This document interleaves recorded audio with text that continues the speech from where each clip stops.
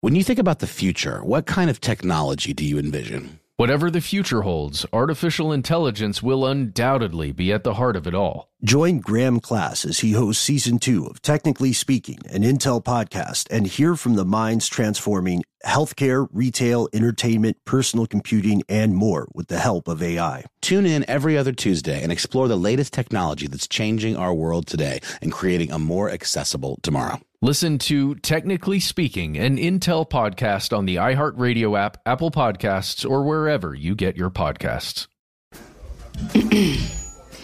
AT&T connects an ode to podcasts. Connect the alarm. Change the podcast you stream. Connect the snooze. 10 more minutes to dream. Connect the shower. Lather up with the news, sports talk, comedians, or movie reviews. Connect with that 3-hour philosophy show. Change the drive into work in traffic so slow. Connect the dishes to voices that glow.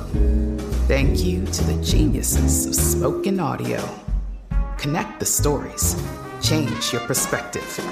Connecting changes everything. AT&T. I'm Katya Adler, host of The Global Story. Over the last 25 years, I've covered conflicts in the Middle East, political and economic crises in Europe, drug cartels in Mexico. Now I'm covering the stories behind the news all over the world in conversation with those who break it. Join me Monday to Friday to find out what's happening, why, and what it all means. Follow The Global Story from the BBC wherever you listen to podcasts. This is your moment, your time to shine, your comeback. You're ready for the next step in your career, and you want an education employers respect. So you're not just going back to school, you're coming back with Purdue Global. Backed by Purdue University, one of the nation's most respected public universities, Purdue Global is built for people who bring their life experience into the online classroom. Purdue Global, Purdue's online university for working adults. Start your comeback today at purdueglobal.edu. From UFOs to psychic powers and government conspiracies, history is riddled with unexplained events. You can turn back now or learn the stuff they don't want you to know. A production of iHeartRadio.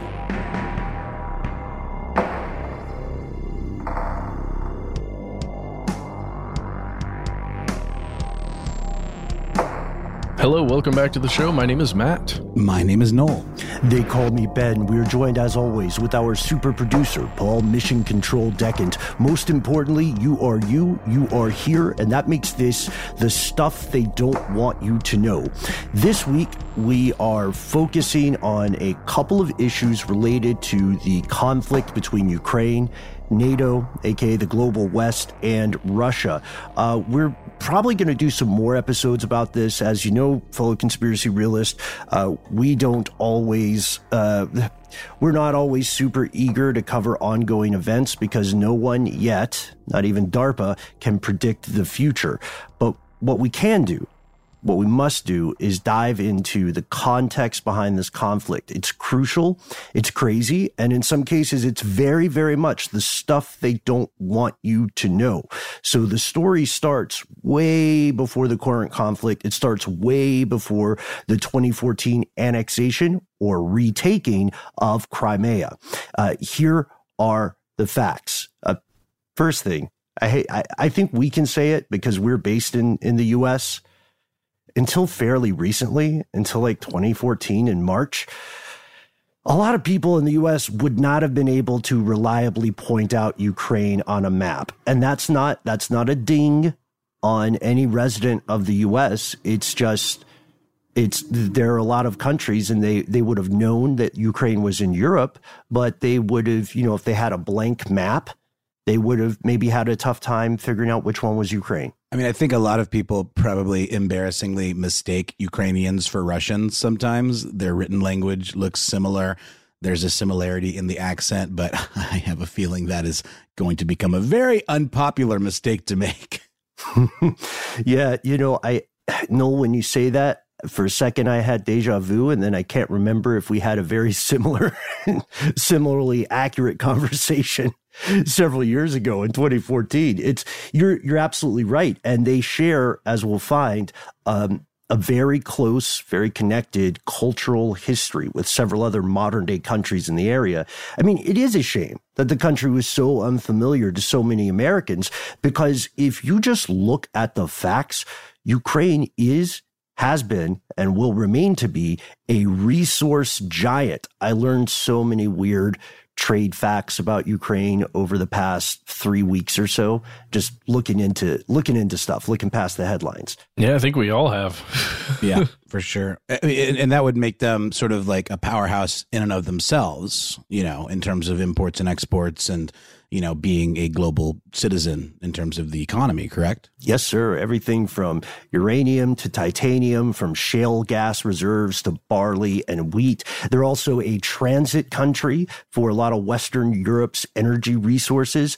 And not for nothing was Ukraine often called the breadbasket of the Soviet Union, or the breadbasket of Russia or Europe even. I mean, okay, the bee thing, I don't know why that surprises me. I put in a list of all these exports that Ukraine has, but they are the 5th biggest bee producer in the world. Who would have thought that? I mean, a lot of people in Ukraine are like, yeah, but I don't think the three of us knew. In terms of like honeybees, like for, that kind of thing? Just bees, man. I assume honeybees and not carpenter bees. But I do love the idea. I mean, people that are setting up bee farms, they need like stock to start with, right? And sometimes you want to get the good bees. So I guess that's where Ukraine comes in. I just love the idea that somewhere out there in Eastern Europe, there's a business tycoon, a business tycoon, and people are like, I know, sorry. And people are like, hey, what do you do for a living? He's like, I'm into bees. And he's telling the truth, or she. So this place isn't just a resource giant. It is also a very ancient land. If you look back to the earliest traces of human habitation, we're talking tens of thousands of years ago. If you lived in Europe from like the 9th to 11th century CE, that is, you would see that an empire called Kievan Rus would have been the largest empire in your part of the world if you were in Eastern Europe. And this would have been well before it was part of the Soviet Union or like ruled by a czar from Moscow, correct? Correct. Way before. Way before. We're talking about 980 to 1015. Yeah. That's kind of a golden age of Kiev, or of Kievan Rus. Today, if you look at the modern cultures that sprang from this empire, Belarus, Russia, Ukraine, they all claim ancestry from that empire. And it makes sense. I mean, in Belarus and Russia, it's in the name. They just went with that name. And and it's fair to say that right now, propaganda aside, right now, Ukraine, which is a democracy, is overwhelmingly in favor of remaining an independent, sovereign state. But it's important to note the population is not monolithic. There are a lot of people in the eastern area of Ukraine that speak Russian. They're ethnically Russian. Maybe some of them are not necessarily opposed to Russia becoming, once again, a hegemonic force and them functioning as like a vassal or client state. But that's not the majority of Ukrainian opinion. I'm going to recommend a video everybody watch after you listen to this episode. It's from Gravitas Plus. It's titled Explained, the Russia-Ukraine Crisis. It goes over a map that shows exactly where on that eastern side of Ukraine, where the Russian-speaking populations are that would probably be more likely to want intervention from Russia. And it is a very small relative chunk, right, compared to the rest of Ukraine, as you're saying, Ben. There's also a documentary that I have not gotten to yet, but I plan to. It's called Winter on Fire, Ukraine's Fight for Freedom, that really goes very deep into all of these specific kind of cultural differences and the history of Ukraine and its relationship with Russia.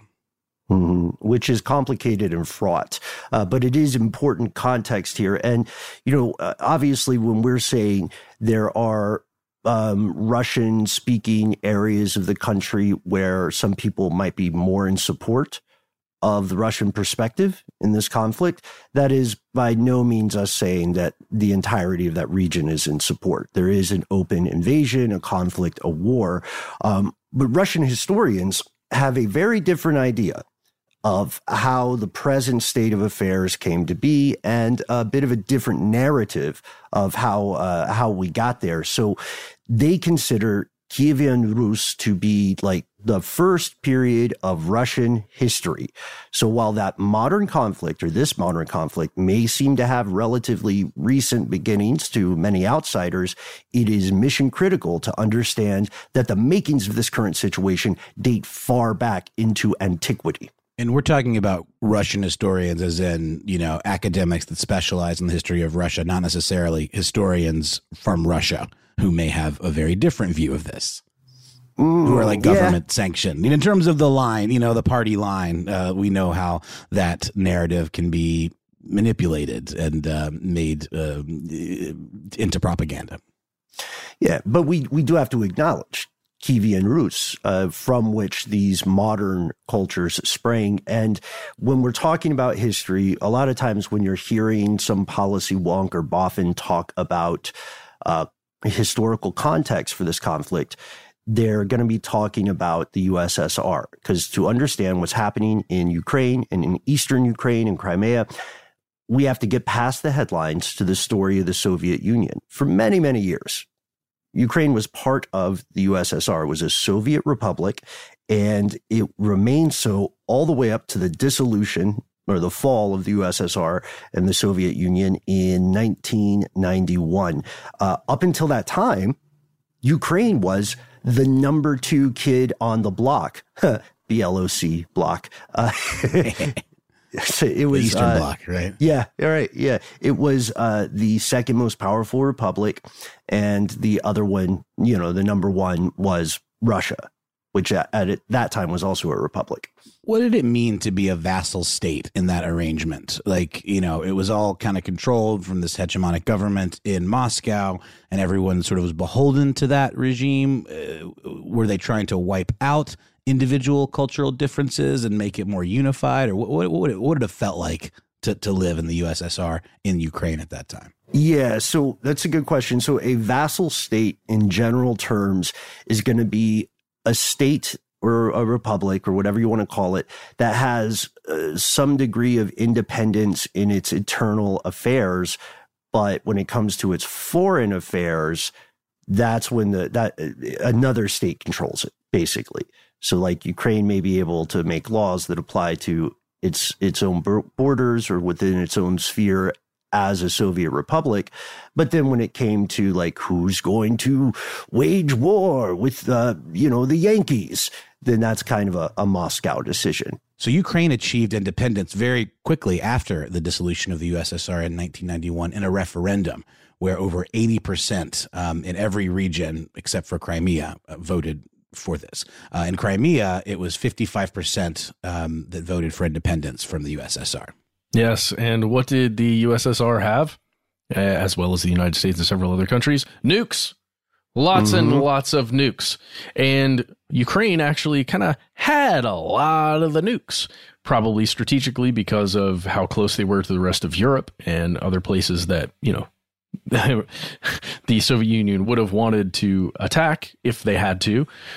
Ukraine, just give you a couple of these numbers here. They had 176 intercontinental ballistic missiles, over 1,200 nuclear warheads, 44 strategic bombers, 700 nuclear-tipped cruise missiles, 2,000 tactical nuclear missiles, lots and lots and lots of fissile material. Yeah, they had the toy box for sure. And it's weird because they only had that for a few short years after their independence. In fact, Russia and the United States teamed up. They worked together to denuclearize Ukraine with a series of diplomatic agreements. So what happened is Kiev gave Russia its nuclear warheads in exchange for a security treaty or a security agreement where Russia said, okay, we'll take the guns, but don't worry, we got your back if anybody comes at you sideways. And we also won't come at you over you wanting independence. So it was kind of a quid pro quo situation. A lot of people say a lot of things. Okay. I mean, it took a while. It took a while for them to come at them over it. I mean, I'm sure they weren't happy about it, but at least they got their nukes back. That's a pretty big flex. You declare independence and have this referendum, and then you're still holding on to Mother Russia's nukes. It's a pretty good bargaining chip. Right. And at the time, Ukraine did not have the ability to control those nukes. It's a weird situation. Like, Russia would be able to launch them, but they were, as you guys point out, due to strategic concerns, they were located in Ukraine. But yes, they did give them back. And unlike several other countries who stepped back from becoming a nuclear state, Ukraine was not immediately demolished by the U.S. Those are just facts. But let's look at Vladimir Putin. You've heard, or Volodymyr, as I think it would be called in Ukraine. You've heard a lot of stuff trying to read into the mind of one person, one very powerful, dangerous person. If we stick to the facts, we know that before he became the longtime leader of post-Soviet Russia, Putin was a KGB officer earlier in his career, and a lot has been made about his experience there. And yes, he was in the trade. He was doing espionage and spy work and intelligence work. But he also carried with him, this is inarguable because he said it himself, he and many in his inner circle, often from that time, have long held several ironclad beliefs. The one you're going to hear most often in the West is the post-Soviet stance of Russia, and it's a very firm stance, it's a red line for them, that no matter what, not once, not never, can Ukraine join something called the North Atlantic Treaty Organization, or NATO? Not to be confused with the Japanese fermented soybean, natto, which tastes like diaper smell. I said it. That's what I've heard. How can they enforce that? It's just part of the agreement for their independence, or obviously, is it just more of a decorum thing? This is a belief that is held by Vladimir Putin and many of his inner circle. This cannot happen. This cannot stand. It will not happen. We'll do whatever it takes to keep it from happening. I got it. Yeah. So let's talk about NATO really quickly. Many of us know what it is. It's an organization that was formed back in 1949. Why 1949? Because it was following World War II. It's an intergovernmental military alliance, an alliance of individual governments and countries. They basically got together after the war and said, hey, if you mess with one of these countries, boop, boop, boop, wherever it is in the world, you're messing with all of us. So don't. Cool? That's really what NATO is. Yeah, we roll deep. It's currently made of 28 European... We roll deep says NATO. Stuff they don't want you to know is not technically a signatory member of NATO. We're a podcast. And I don't know if they take podcasts yet. But so right now, there are 28 European countries and then Canada and the U.S. That is NATO. And there are ally countries, or countries who are friendly with NATO and usually move in step with them when their interests align. Because again, countries do not have friends. They have interests. So you'll see Japan doing things in concert with NATO, for instance. The thing is, Russia is, not super gassed about the idea. They don't love it. They don't love this whole NATO thing. It's not their vibe. And they especially don't love it when former states from the Soviet Union end up joining. NATO, in Russia's perspective, is an expansionist threat. This is not new information by any means. They weren't Shyamalan-ing people when they said, we don't like NATO, don't get into our sphere of influence. But that's still only part of the equation. So anyone, if you remember our earlier episode on 2014 on the annexation of Crimea that March, it's clear that Russia and the West, again, have two very different versions of history and two very different takes on what the future of Ukraine and the entirety of Eastern Europe should be. This conflict, what we're saying is this conflict was a long time in coming, and there is a much bigger game at play. We're talking, we're cry havoc, let slip the dogs of war. Unfortunately, a lot of A lot of Americans might believe that the war began just a few days ago in February of 2022. You know, there was a lot of scuttlebutt where people are saying, well, why aren't they calling it an invasion? Why aren't they calling it a war, et cetera, et cetera. But that belief is well-intentioned but incorrect. Other people might say, nope, the war actually started back in 2014. And this likewise is not entirely accurate, but for the record, if you ask a citizen of Ukraine how long they've been at war with Russia, over 70% are going to say since Crimea, if not before. That would have been more of a Cold War. The stuff before, yeah, well, economic tensions, threats, kind of stuff. But Crimea is when the tank treads hit the road, basically. So the retaking or annexation, we'll explain what we mean there, of Crimea was most likely sparked by the ousting of the president at the time, a guy named Viktor Yanukovych. Viktor Yanukovych is very pro-Moscow. And when NATO and the global West were making overtures toward him, Moscow was making these overtures as well, and he went closer to Moscow. And this was, for many people in Ukraine, this was controversial. And they felt, in fact, that he might have been selling out the country to Russia. Well, there was a trade deal with the European Union that was on the table that he rejected, and he ended up taking a $15 billion bailout, essentially, from Russia. Exactly. And that's when stuff started going bad from a citizen's perspective, when you saw protests, and he ended up having to leave. In terms of making Ukraine more beholden to Russia, and the citizens did not care for that. Right. Yeah. That was, because keep in mind, at this time, there were still people alive who remembered quite well the days of the USSR. And additionally, and they remember several other tensions, conflicts, less than good things that Orwell would call double plus ungood.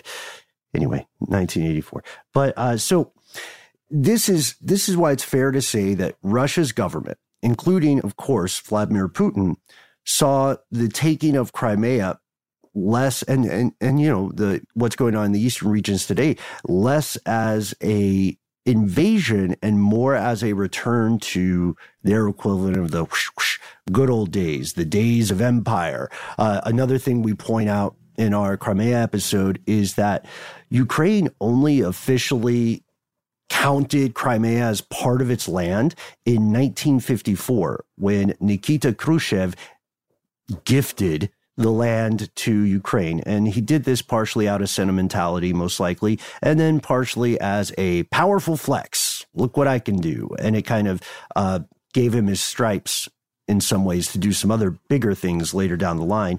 But to understand what this war is, where it came from, and what the forces involved would like to see in terms of outcome, we have to look at something the West has been pretty shy about exploring in an accurate way, and that is the Russian perspective. So I propose we pause for a word from our sponsors, check the news before we continue, and then dive in. Or not. Just never check the news again, and just be happy until what happens. Definitely don't check your E-Trade account, because that's going to be very sad too. From BBC Radio 4, Britain's biggest paranormal podcast is going on a road trip. I thought in that moment, oh my God, we've summoned something from this board. This is Uncanny USA. He says, somebody's in the house, and I screamed. Listen to Uncanny USA wherever you get your BBC podcasts, if you dare.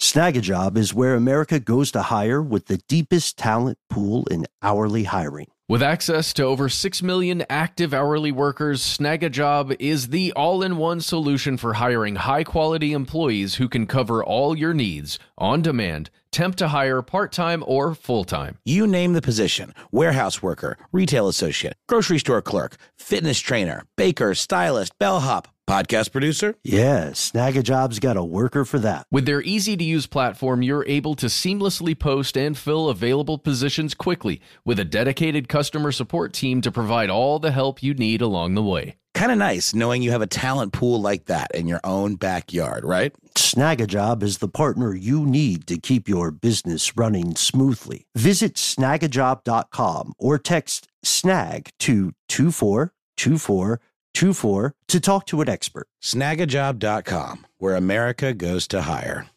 This episode is brought to you by Terminix. Terminix can't help you solve the world's biggest mysteries or take on alien life. At least not the ones you're thinking of. But they can help take care of pesky invaders in your home. Like the ants in your kitchen, the roaches under your sink, and the termites in the walls. Because when pests show up, so does Terminix. No matter what type of pest it is, they can Terminix it fast with personalized pest care that puts you in control. Their expertly trained technicians may not know true crime, but they know their local pest pressures. And with customized plans tailored to your specific situation, you get everything you need to not just get pests out, but keep them out for good. Between their speedy service, caring technicians, and over 95 years of experience, it's no mystery why they're trusted by homes and businesses everywhere. So if you have a pest problem, don't stress it. Terminix it. Visit Terminix.com to book your appointment online today. That's TERMINIX.com to book online today. Finding the right news podcast can feel like dating. It seems promising until you start listening. When you hit play on Post Reports, you'll get fascinating conversations and sometimes a little fun, too. I'm Martine Powers. And I'm Elahe Azadi. Martine and I are the hosts of Post Reports. The show comes out every weekday from the Washington Post. You can follow and listen to Post Reports wherever you get your podcasts. It'll be a match, I promise.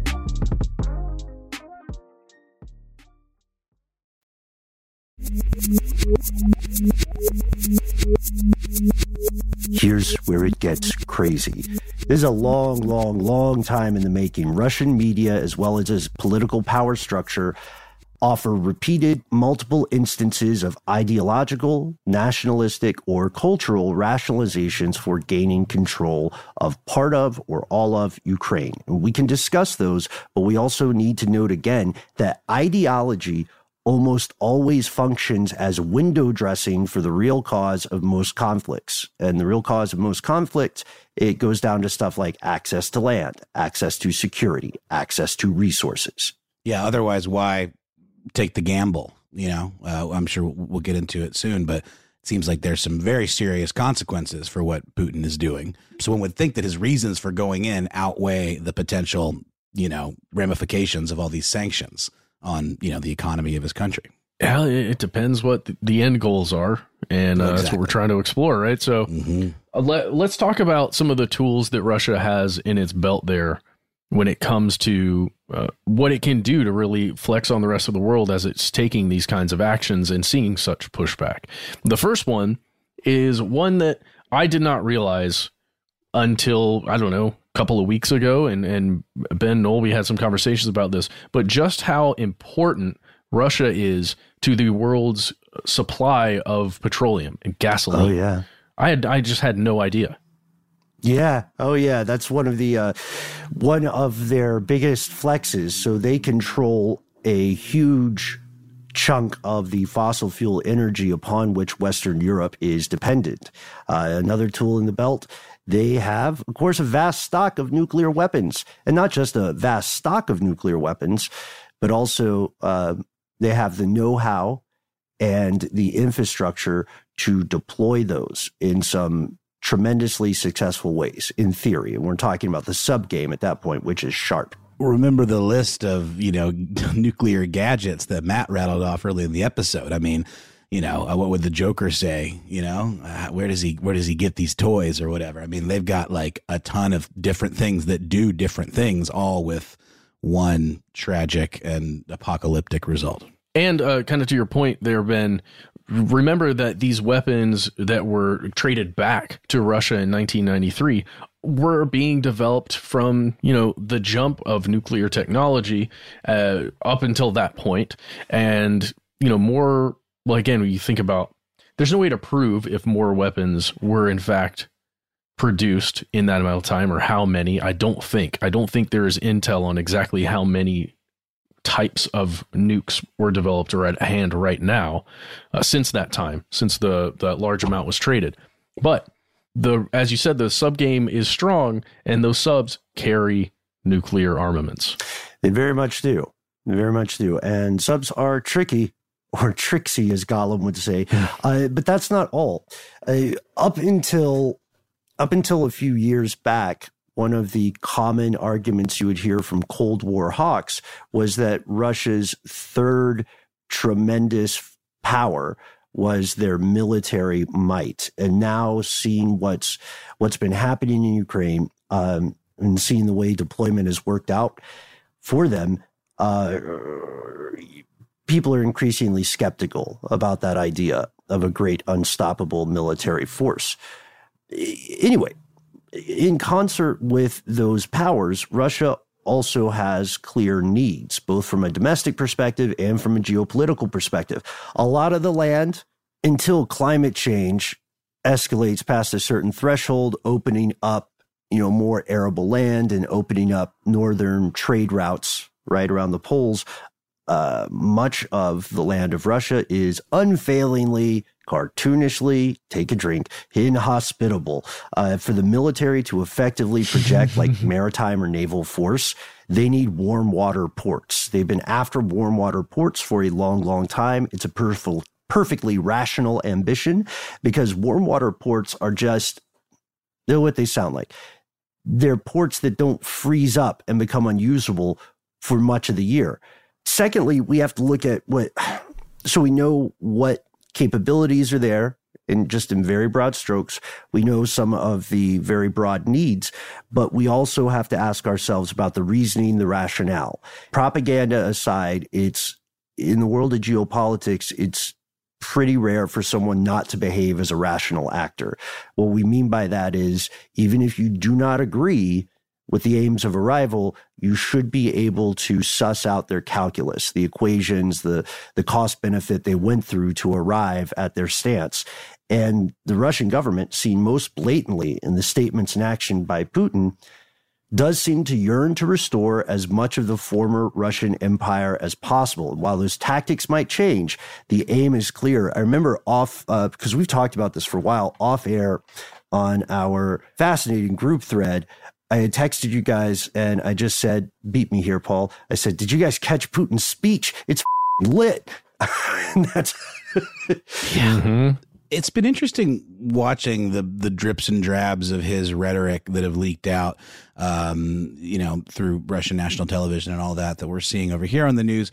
He does a really interesting thing where he's seated like 100 feet or more away from his cabinet, I guess you could call it. And he doesn't really take any guff. Like there's a clip that's been making the rounds where I forget who it was, one of his ministers or whatever, essentially is saying like, maybe we should give diplomacy a chance, more or less. And he just kind of browbeats the guy and essentially, heckles him until he just reverses course entirely. But I just think the distance is really interesting between Putin and like in all of these spaces. He's at the head of this giant boardroom table, and again, like 100 feet between him and his his officials. I have a theory that maybe I'll get into a little later in the next episode about why that might be, but it's very odd. And yeah, that speech was absolutely lit. I like big tables and I cannot lie. Oh, sorry. He can't lie. Or he lies all the time. Yeah. I said 100 feet from my lies. No other vessels can deny. Right. The lyrics will be worth writing. Maybe we'll get on that. But yes, so it is true that you can see these speeches until hackers took down some online infrastructure from Russia. You could also see a lot of Kremlin official translations of these speeches into English, as well as essays that he had written. What we're saying is this didn't come out of nowhere. He's been thinking about it for a long, long time.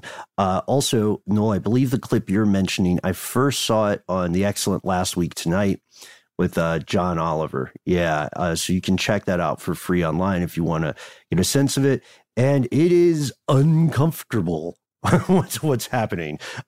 It's not to mention that the other people that are seated are like fidgeting the whole time and just clearly terrified of the man, and not. I mean, I guess you could call them sycophants, but also like, what choice do they have? I don't know. I'm not trying to empathize with them too hard because they are in a position that requires them to be sycophants. But then if they leave, who knows what happens then? I mean, it just seems like a real catch-22 for some of those folks. But there's a lot of seat squirming and we fidgeting. should mention, I don't think I mentioned this before, that clip specifically is about supporting the independence, the proclaimed independence of these two areas that are located in a part of eastern Ukraine called Donbass, and those are Donetsk and Luhansk.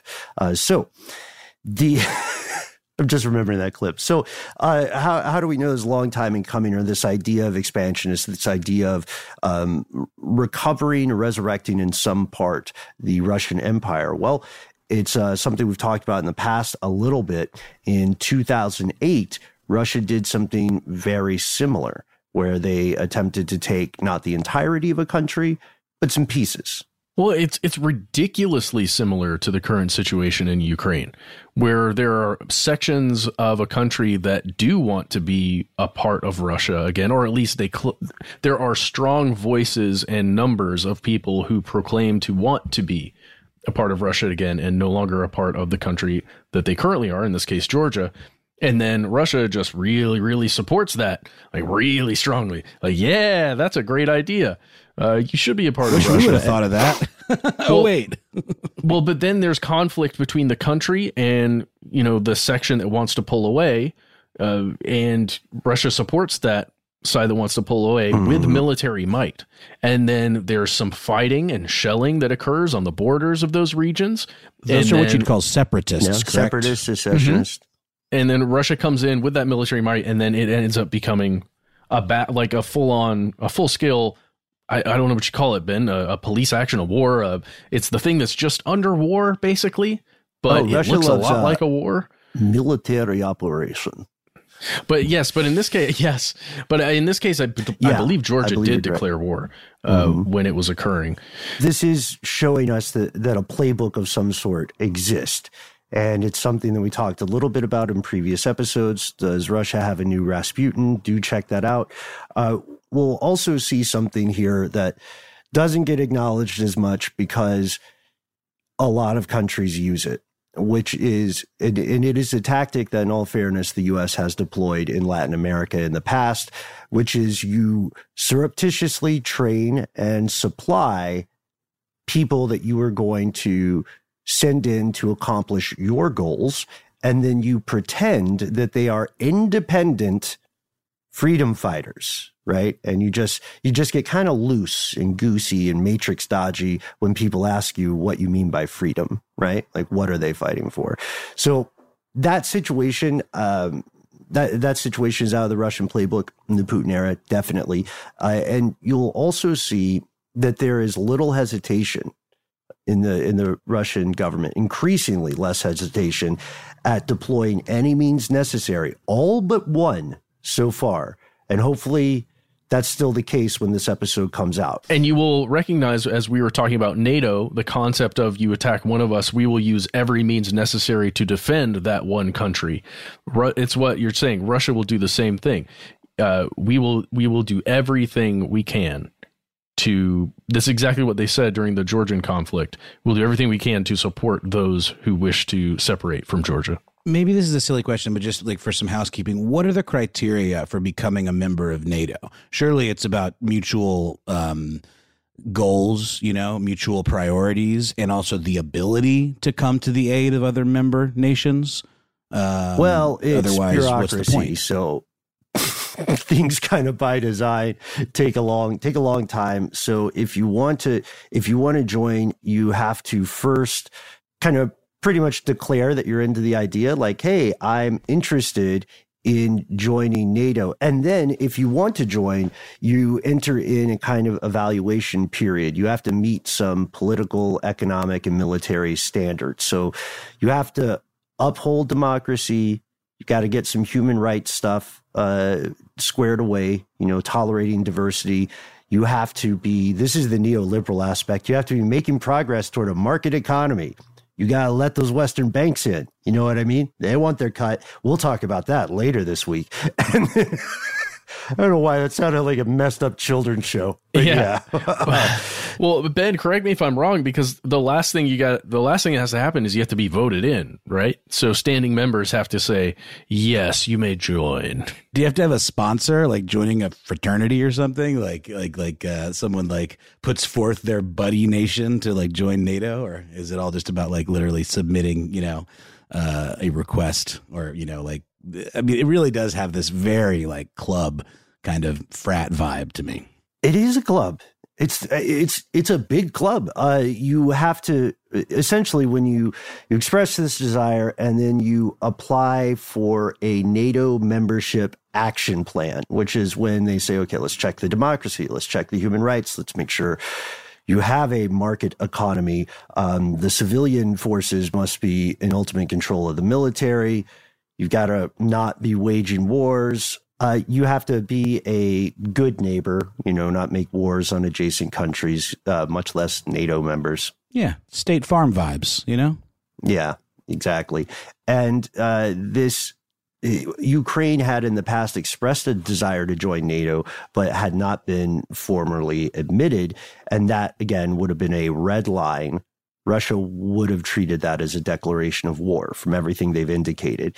And you'll see all this, a lot of guessing, a lot of tea leaf reading as to Putin's personal motivations.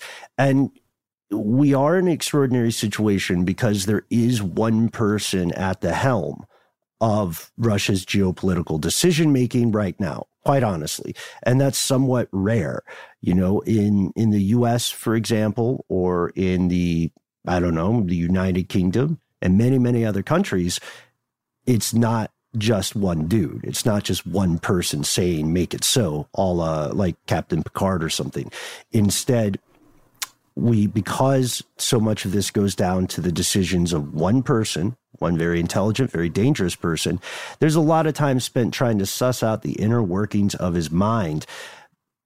And that's not to say this is not viable or valuable exploration, but it may be more productive to measure actions and measure his own statements, right? When people show you who they are, believe them. As tensions rose, Russia did something interesting. This is another playbook move that happens a lot a lot throughout human history. Russia issued a list of demands that maybe not surprised, but definitely put Europe and NATO and the US on their heels. They said, look, NATO has to not only stop its eastward expansion, they also have to deny membership to Ukraine. Again, never, ever, ever, not once, let them in.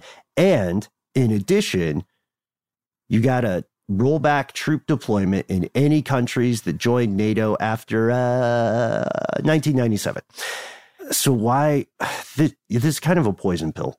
Well, it's all kind of in an effort to demonize Ukraine as well, right? Like to set the stage for, a perceived legitimate invasion. I mean, again, the invasion is the wrong word. They certainly wouldn't use it, but intervention, right?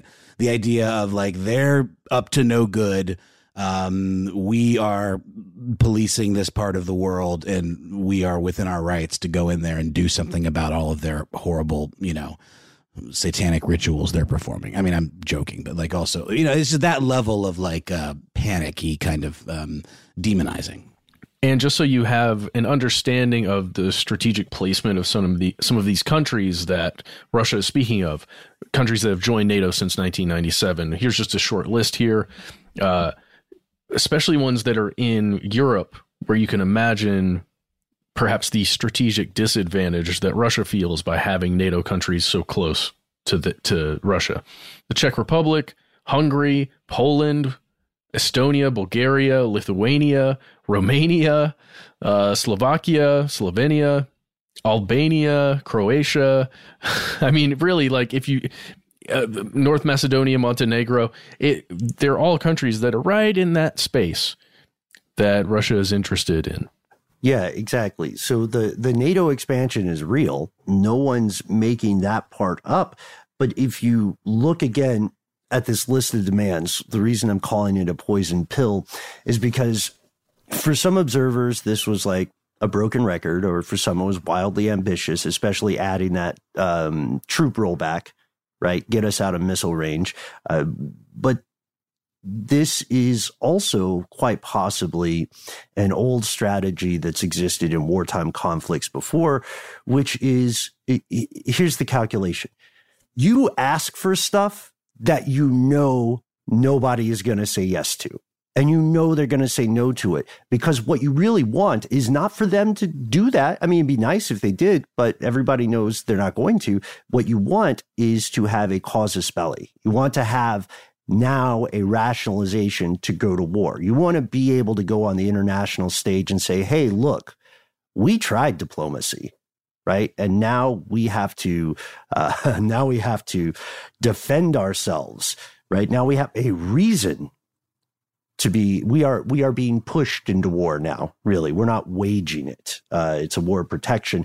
And also add to this, from Putin's statements, if you read them, and you can find them online easily, if you read them, he has repeatedly said, and will repeatedly say in the future probably, that Ukraine and Russia are culturally one people. A single whole is a phrase he used a couple times, and interference from the West changed that reality. He questions, or not even questions, he does not believe that Ukraine really exists as an independent country. He sees the current government as illegitimate. He's called them aggressively nationalist. He's called them fascist. He's called them Nazis. He said they exist on land that is historically and rightfully Russian. He said they never had any stable traditions of real statehood.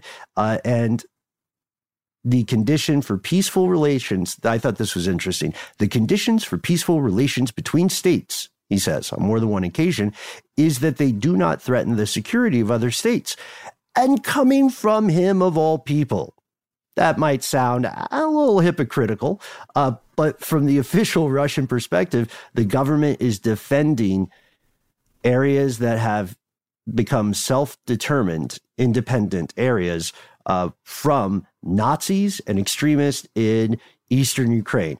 Of course, maybe this is the time where we point out that if Ukraine was somehow a Nazi country, it would be highly unlikely that they elected their current president, Zelensky, who himself is Jewish.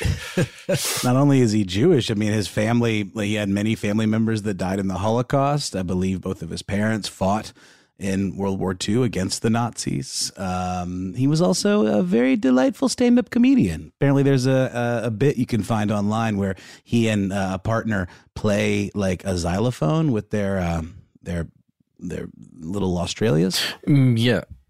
Oh, what? Okay. All right. Talking about genitalia? Yeah. Well, you could. He was a goofy, like, Catskills type stand-up comedian, like the Russian equivalent of like kind of bawdy Catskills. Gotcha. Humor. Not that precludes someone from being, a racist or a supremacist of some kind, but the guy seems all right. Yeah, I don't know about that. I'm going to learn about that now because I have to. But the big change between the past 2-3 leaders and Zelensky, it's night and day, right? Putin was able to give $15 billion to Ukraine for, to really establish some advantage there or some goodwill within Ukraine. Really relatively a few years ago, even though it was, 8 years ago or something. And now to have the leader wanting outwardly to join NATO, I mean, you can imagine that You can see why maybe there's even personal conflict there for Putin, because he was on stage in Ukraine signing those documents to give him the bailout in 2014. Yeah, again, this, it's very difficult to truly know the inner workings and mechanisms of a person's mind, but you are spot on, right? There's a clear pattern of activity here. And let's be completely honest too. There are definitely, inarguably, long-established Russian-speaking communities in Ukraine. There are cities like Odessa where the majority of people speak Russian. And that's not, the thing is that just because those people are culturally Russian or speak Russian, consider themselves Russian, that doesn't mean they also share the same revisionist view of history or yearn for the days of empire. That's a leap of logic. I always thought Odessa was in Russia. See? I mean, I think it's just the lack of in-depth understanding of the complex relationships between these two regions and the fact there are these pockets, of ethnic Russians in Ukraine. I always assumed Odessa was Russia. Well, so did Vladimir Putin.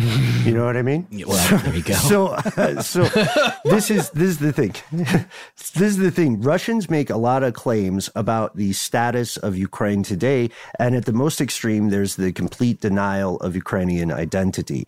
Another view is that certain parts of Ukraine aren't really Ukrainian, not when you think about it, and are only a part of Ukraine due to an accident of history. And Crimea and the Donbass are the principal Russian examples, but then those claims extend further. Places like Kharkiv, Odessa, even Kiev itself. Aren't accidents of history just history? It's such an interesting way of thinking. That's my opinion. That's my opinion too. I share your view on that. I put it that way because we got a setup. So Russian nationalists will even claim that there is cultural genocide being committed against Russians in the East, and that Russia is intervening not to invade, but to protect Russians. Did you catch that last one? You always have to be skeptical when any politician frames a conflict as a war of defense, especially if they appear to be the aggressor. You got to be cruel to be kind in the right measure, It rings of preemptive strikes to me, but all good. No doubt. It's a false flag situation. I mean, it's like drumming up, the optics of a problem that you then are the only ones that could possibly solve. And it's like your pretense for going in, and you guys nailed it, because it is, in my mind, it is proven that under Putin, Russia did engage in false flag attacks. Check out the apartment bombings from a few years back. Anyhow, where's the evidence for this ethnic cleansing or this Nazification? Like, where's the evidence for this? Oh, man. You'd think if it was, check out RT.com or check out whatever Russian side propaganda sites are already, are still up masquerading as news.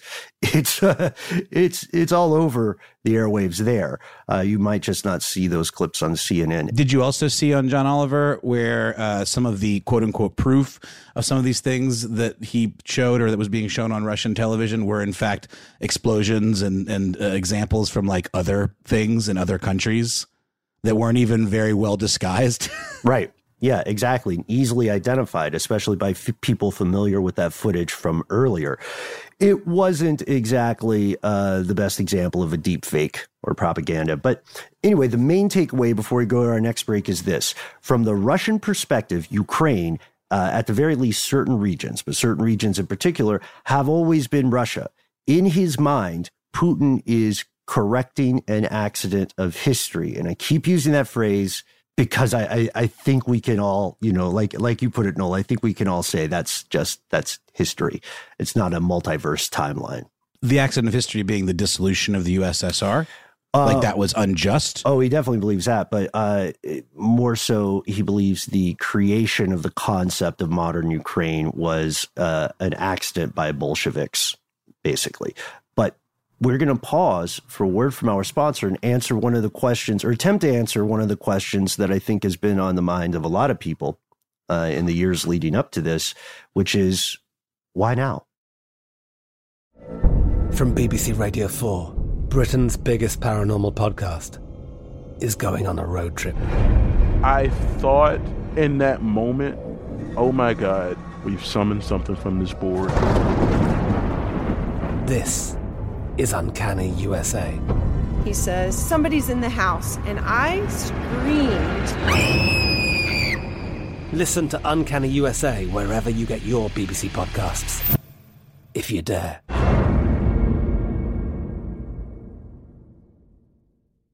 Snag a Job is where America goes to hire with the deepest talent pool in hourly hiring. With access to over 6 million active hourly workers, Snag a Job is the all-in-one solution for hiring high-quality employees who can cover all your needs on demand, temp to hire, part-time or full-time. You name the position: warehouse worker, retail associate, grocery store clerk, fitness trainer, baker, stylist, bellhop, podcast producer. Yeah, Snag a Job's got a worker for that. With their easy-to-use platform, you're able to seamlessly post and fill available positions quickly with a dedicated customer support team to provide all the help you need along the way. Kind of nice knowing you have a talent pool like that in your own backyard, right? Snag a Job is the partner you need to keep your business running smoothly. Visit snagajob.com or text SNAG to 242424 to talk to an expert. Snagajob.com, where America goes to hire.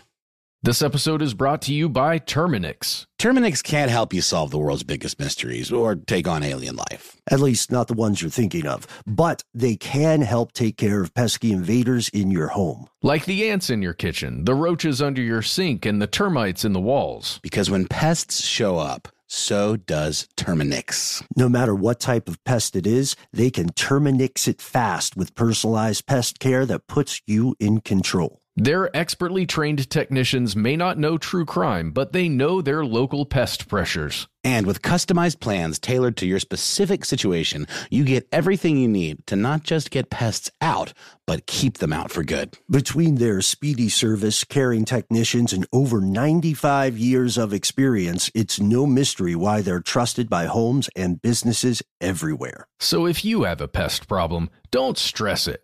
Terminix it. Visit Terminix.com to book your appointment online today. That's TERMINIX.com to book online today. The 2024 presidential campaign features two candidates who are very well known to Americans. And yet, there's complexity at every turn. Criminal trials for one of those candidates. Young voters who are angry. The Campaign Moment podcast from the Washington Post gives you what matters. I'm Aaron Blake, and I'm covering my 10th election cycle. My colleagues and I have insights that you won't find anywhere else. So follow the Campaign Moment right now, wherever you're listening.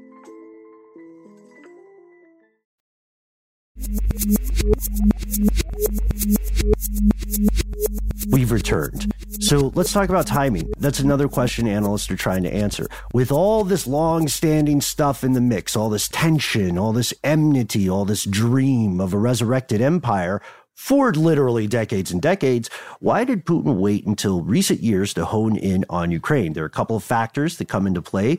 First, the previous U.S. presidential administration was quite problematically pro-Putin, even when it ran against the interest of the people of the United States, which, you know, politics aside, that's not the job description when you're president. I think that's safe to say. I don't think that's a hot take.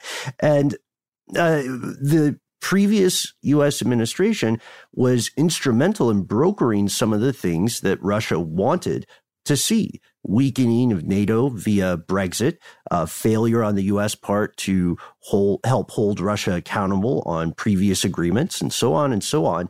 And then secondly, and I wonder if this is being brought up more and more often, the global pandemic, COVID, may have delayed some of the actions here, may have delayed some of the actual deployment, because like when the Biden presidency took office, and Biden has been a long-standing vocal opponent and critic of the Putin government. What happened? It may have been just the harsh reality of a global pandemic, and that means in a weird way, COVID may have saved some lives, or at the very least delayed some bloodshed, which is weird to think about. But a question that I've had, and I've heard other folks on pundits and the like posing, is why didn't he do it under Trump? because Trump was so cozy with him, and it seemed like it would have been optically a better move, and he probably wouldn't have imposed the same sanctions, or at the very least not as severe. Like, why wait until, a presidency that is clearly vocally in opposition to you, like you just said, Ben? Yeah, sometimes you got to get the chess pieces in the right place. And if they're not quite there, you don't, make the move.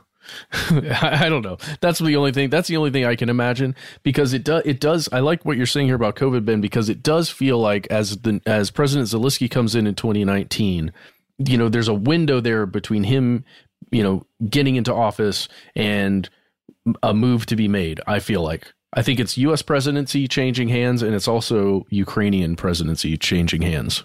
You just look at those two timelines, how they overlap, and then where COVID fell in to just push it back to 2022. Oh, yeah, the peaceful passage of power. That's a really good point. And then third, for a variety of reasons, maybe most notably U.S. withdrawal from Afghanistan, Putin and his team may have decided that the U.S. was at a particularly weak point, which is true. The U.S. is at a weaker point, or it was quite recently at a weaker point than it had been in the past few years for a number of reasons. So maybe this was part of the calculus. I think it almost certainly was. Also, note, part of the domestic issues in the U.S. were created and escalated by active Russian cyber warfare. So he's well aware of that. When he recognized those Donbass republics as independent states, he tremendously escalated everything. And this turned into a full-scale invasion of Ukraine. That invasion is a brutal signal to the West that Russia is not going to accept any arming of or placing of weaponry in Ukraine, Poland, Romania. There are other factors here that are, I would say, possible factors. Like, unfortunately, it's true.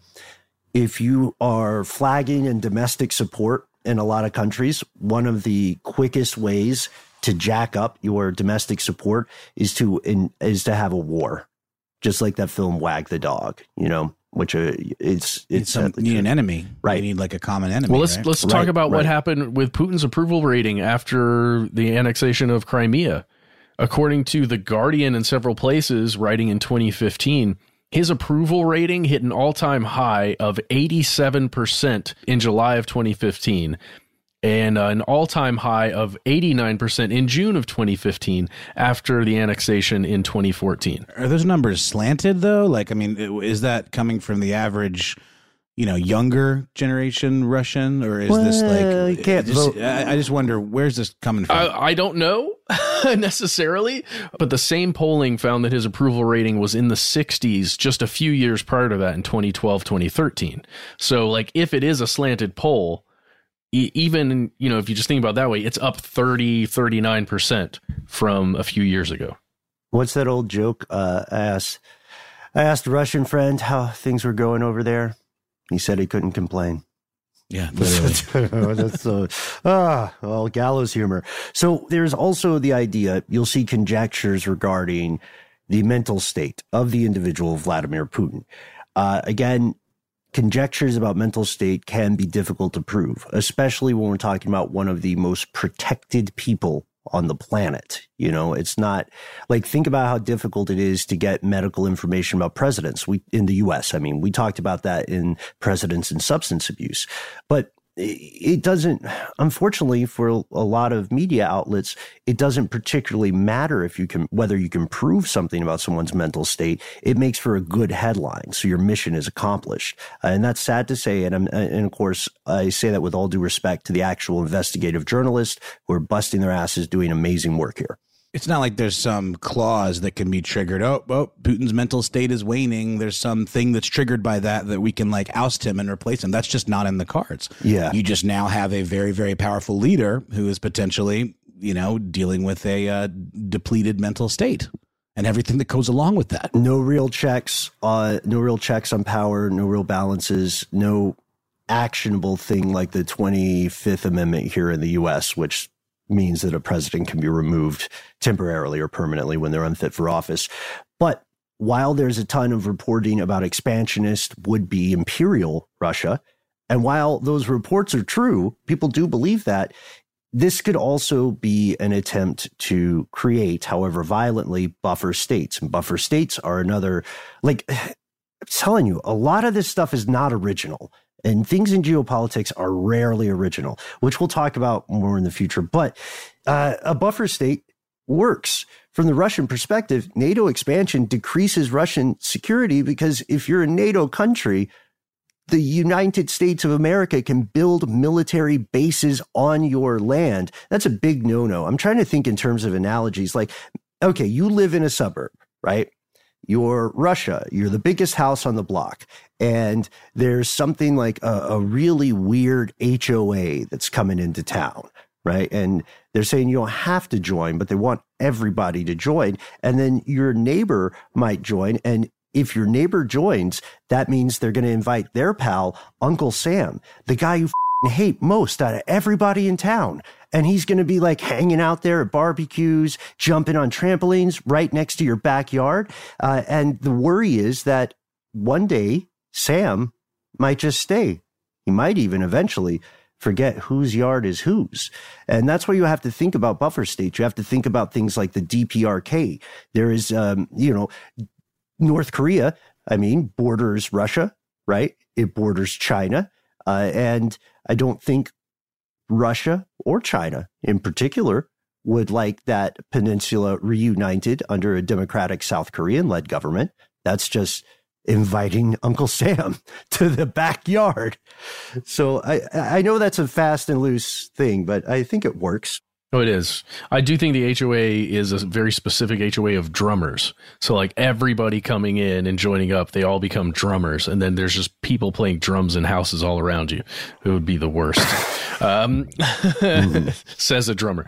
Having one drummer on the block is enough, but like having like all of a sudden every house has a drummer and they're playing at the same time or at all hours, then, you got yourself a problem. And it might just start as a nuisance and then escalate into, that's a slippery slope. And then all of a sudden the drum set's set up in your living room and you can't do your Zoom work calls anymore because of all the racket. Yes. But what I want to point out, just if you're reading the news right now, as we're recording this on March 2nd, you're probably hearing this next week, but there are signals coming out of mainstream media about actions China is taking and North Korea is taking and Belarus is taking and all the NATO countries are taking. And it's feeling more and more like everybody is getting involved that you mentioned there, Ben. But for the most part, in the anti-Russia direction, I believe it was, China abstained from a vote in a couple other countries as well.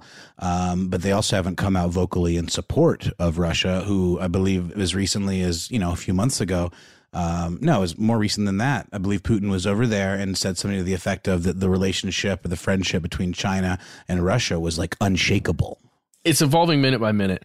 I'm reading a lot of stuff specifically about Taiwan right now. That's a shaky situation, but it appears to be evolving day by day. Nothing occurs in a vacuum. Everything in this sphere is precedent as well. And China is currently working on, as we're recording, some trade barriers with Russia. They want to, of course, China wants to maintain stability and grow its own global position. But when we get to present and future concerns, there's much, much, much, much, much more to explore here. It is right to say that the Russian Putin perspective leaves a lot to be desired in the way of factual support. It's not our opinion. It is demonstrably false that Ukraine is run by Nazis. It is also demonstrably false that Ukraine was never, quote unquote, its own country. The people voted to be so. And these facts add up to real world tragedy. As we're recording this week, just so you know, folks, the numbers stations went active, which is not a good sign. Putin also put nuclear weapons back on the table, back on his enormous table. What are the number stations? It's a technology used for spycraft that originated in the Cold War days. It's basically codes that can be sent out over the radio. They can only be understood by people who have a key. And it's generally, it's used by a lot of different countries, this technique. But in this case, it's specific frequencies that Russia uses to communicate with actors who are abroad. who are not in Russia. It's like what happened in Doctor Strangelove when they're like trying to interpret the like codes on the plane that no one else can read, and it's telling them to either like deploy the nukes or back down. It'd be stuff to that level of extremity. Possibly. Well, it's tough to know unless you have that one-time code. So we know they went active. We also know that economic warfare is in full swing against Russia. Tune in on Friday when we're going to talk about that more in depth. Recent military actions indicate gross miscalculation on the parts of Russia. Their military is capable, yes, of destabilizing areas and of raising the cost of independence or non-compliance, but it does not at this point seem capable of controlling a country that has nearly 40 million people in it, or even a city like Kiev, which has like 2.8 million. And I want to add that I've been looking at, I usually don't do this, but I've been looking at stuff actively because we're talking about an ongoing event. It looks like just a few hours ago, the news hit that someone leaked some documents from Russia's military that projected the war in Ukraine was meant to last 15 days. Ukraine got a hold of Russian military plans from the 810th Brigade of the Black Sea Fleet Marines. And Turkey also just denied Russian warships access through the Bosphorus. So is there not a bit of a sense that Putin sort of overplayed his hand and undercalculated a bit in terms of like how easy it was going to be to take over an entire country? That he, you know, the force that he deployed isn't nearly enough to hold even the capital, let alone the entire country. Right. You have to ask about destabilization versus occupation, which are two very, very, very different endeavors. But yeah, it seems that it indicates gross miscalculation on his part. But again, we are coming to you from a week in the past. We hope that this message finds you healthy, finds you sane, and finds you safe. Our thoughts go with the innocent people of Ukraine. And to be very, very clear, and I think we need to make this distinction more often in these conversations. We're not talking about the people in Russia who are just as innocent and probably, probably don't support a war. You know what I mean? Especially once the economic sanctions are in full effect.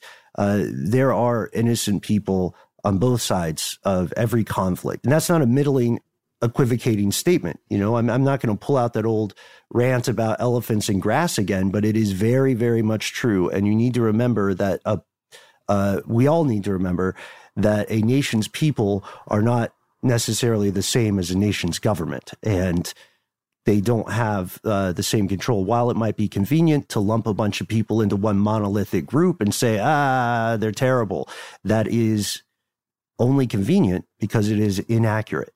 But at this point, we want to hear from you. We want to see what your take is on the context here, what your take is on the Russian perspective, what you think should be done, what you think will be done. What do you think will be the future of the people and the government of Ukraine? Can't wait to hear from you. We try to be easy to find online. Oh, yes. You can find us all over the internet. We are on Facebook.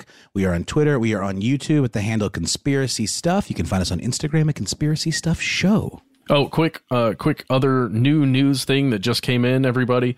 According to the New York Times, China asked very nicely that Russia not invade Ukraine until after the Olympics concluded.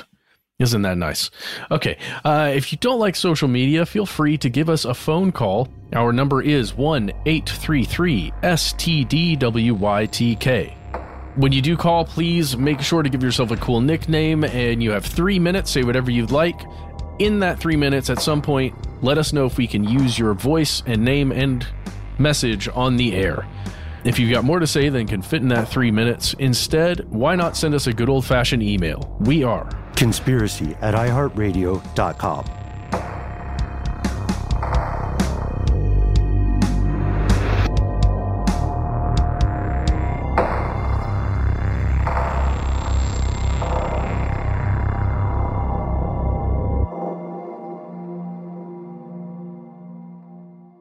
Stuff They Don't Want You to Know is a production of iHeartRadio. For more podcasts from iHeartRadio, visit the iHeartRadio app, Apple Podcasts, or wherever you listen to your favorite shows. I'm Katya Adler, host of The Global Story. Over the last 25 years, I've covered conflicts in the Middle East, political and economic crises in Europe, drug cartels in Mexico. Now I'm covering the stories behind the news all over the world in conversation with those who break it. Join me Monday to Friday to find out what's happening, why, and what it all means. Follow The Global Story from the BBC wherever you listen to podcasts.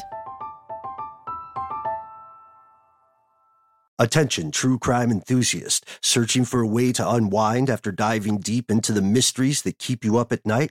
Look no further. Introducing Lazarus Naturals, your trusted companion for CBD relief.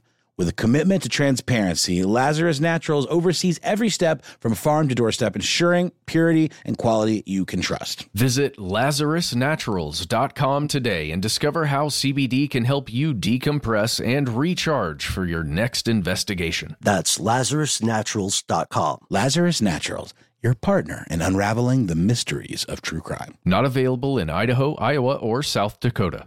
Xfinity has free premium networks for everyone this month, no matter what kind of entertainment you love. Addicted to true crime? Catch killer cases and more spine-tingling shows on A&E Crime Central. Crave adventure? Explore Asian action movies on Hi-YAH. Searching for something extreme? Check out skating, snowboarding, and more on Fuel TV Plus, the global home of action sports. And find crowd-pleasing bops on iHeartRadio's Hit Nation playlist. There's new free shows and movies to love every week. Say free this week in your Xfinity voice remote. Dealing with pests can be a pain, but relax. Terminix can help. Because when pests show up, so does Terminix. With over 95 years of experience, they have what it takes to take on any pest problem fast. If your home or business has pests, don't stress it. Terminix it. Visit Terminix.com to book your appointment online today. That's TERMINIX.com.